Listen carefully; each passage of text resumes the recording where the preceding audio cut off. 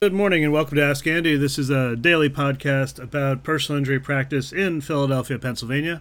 I'm Andrew Neuwirth. You can reach me at 215-259-3687 or on the web at Neuwirth Law, NEUWIRTHLAW.com.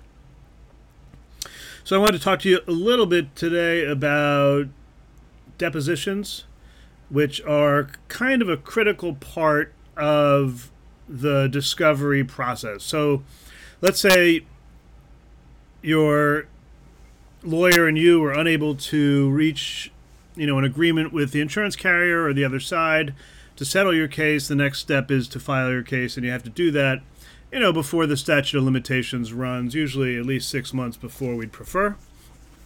But every situation is different. So you file your case, which means the lawyer writes up a complaint.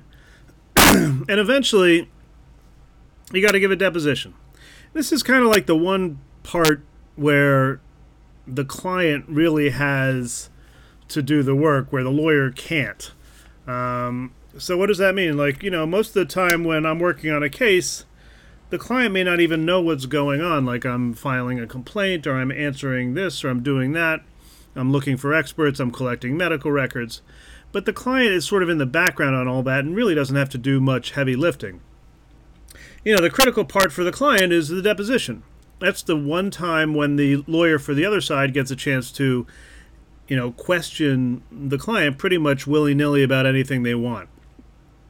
Now, before the deposition, if you're a good, responsible lawyer, you will have met with your client and prepared them for their testimony. Now, different lawyers prepare clients differently.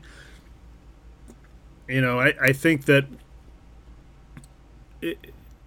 if you have a good, responsible lawyer and you have a good case, you will want to prepare at least the day before, if not a few days before, just to give you and your lawyer a chance to hammer out anything that was problematic or concerning, or you needed to chase down this or that. So, for example, maybe you and your lawyer meet, and there's a recorded statement that's been taken, and all you've been given, or the lawyer's been given, is the transcribed portion. And sometimes, transcription is not accurate, or, was done in a rushed manner. But let's say you don't have the audio, the actual audio, and you tell the lawyer, look, there's no way I said that I was driving a Hyundai Sonata because I drive a Volvo S2.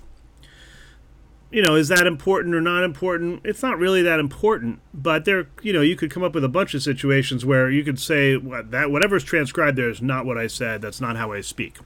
So maybe you and your lawyer have a chance to reach out to the other side and say, look, I need the audio before my client testifies, or at the very least, I need the audio before the case moves farther.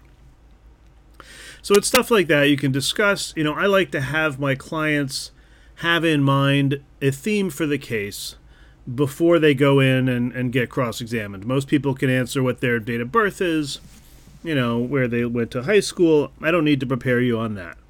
But, people get stressed by these situations. They're stressful for lawyers in different ways because we want you to do well in the case, your first impression on the other lawyer, or your impression as a deponent or as a witness, is significant. But I don't get nervous because I'm not the one being cross-examined necessarily. Now, if you're the one being cross-examined, most of the time, this is kind of new to you. And then you're in a room being cross-examined by someone who you think is a, responsible lawyer, or who you're upset with for not paying what you think the case is worth, etc. So there's, an adversarial component.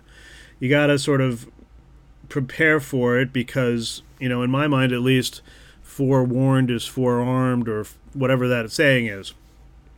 Preparation never hurts. The worst thing preparation can do is make you sound like you've prepared. So, an unprepared witness is like shooting fish in a barrel for a lawyer. So, we try and avoid that. So, the next question is really like, okay, well, what sort of a theme do you want? And, these are a lot of the cases I handle are fairly simple fact patterns. Someone was hit by a car, or some car was hit by a car, and there's injury that resulted. But clients, don't really know that necessarily. It's not a simple case to them. It's the one time they've been in a serious car accident. Maybe it's the one time in their lives they're going to be in a lawsuit. So they don't know what's simple or not simple. So for a client, it's sometimes, I give them something to grab onto for those moments when they're stressed out, or they're like, I don't know how to answer that question. So, simple themes are like, well, what can you do or not do? And you sort of practice, like, look, I can no longer, whatever it is, I can no longer put my hair in a ponytail. I can no longer, do my yoga. Or, and the theme is generally like, look, I didn't ask for this. Nothing, I didn't do anything to bring this on. The other guy said he's at fault, and now I'm injured. And, themes can be anything you want to come up with, but, they have to be true and accurate and be helpful to the client. It's basically just a memory trick to get the client to sort of explain fully what's going on. So, for example, yesterday I had a deposition with a lady, and she's limited tort. And one of the things with limited tort is you need to explain, for the record, essentially, how you're seriously impaired in a bodily function, as opposed to, how painful your injury has been. So, a quick, easy way for most people to do that is to say, I can't perform my activities of daily living, or ADLs. Now, some of my clients are CNAs or nurses, and they know what ADLs are. So if you tell them, hey, look, a short little mnemonic or way to remember this is, I can't do my ADLs, that kind of triggers in their mind, they know how to answer a question. When a lawyer says feeds them a long sort of open-ended question that, is it's a lawyer device, says, oh, well, is there anything else that's bothering you? That very vague, open-ended question may seem like no big deal to the client, but it can be problematic in ways the client doesn't realize. So if a lawyer at the end of a deposition says, is there anything else that, is bothering you about this? And you say, nope. Then, a year later when the case is at trial and you've spent a lot more time thinking about the case, and you can enumerate for a jury all 14,000 things that this has affected, you should be pretty damn sure that the lawyer who cross-examined you at your deposition is going to bring out that single question saying, well, ma'am, Mrs. Jones, didn't I ask you about anything else that was bothering you and you said no? So what does that make you look like at your trial? At your trial, it makes you look like you're making stuff up, which is bad. It makes you look like you're exaggerating stuff wasn't there. And it makes the lawyer look like he got you and there's a problem with you, not with the lawyer. So we don't want that to happen. So how do we avoid that? Well, for those big open-ended questions, try and remind the client to say, hey, give them your complaints. And sometimes the clients don't think about things in those terms. And so if they say, well, I can't do my ADLs, that forces the lawyer on the other side to, ask further questions. And then the client can be prompted by the other lawyer, whether the other lawyer realizes it or not, and unload, the litany of things that have been thrown off by this nonsense driving by their client.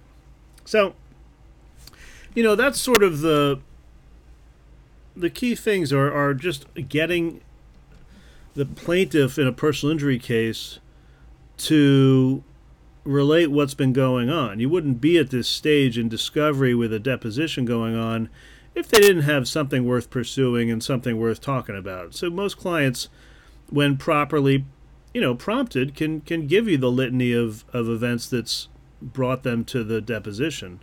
And they're usually totally fine with that. It's just they need to be able to recognize they're being given the opportunity to, list their complaints, and they have to do so. And failure to do so creates more problems than otherwise necessary. So that's a little bit on depositions. I hope you're doing well. Again, this is Ask Andy. I'm Andrew Neuwirth. Have a great day.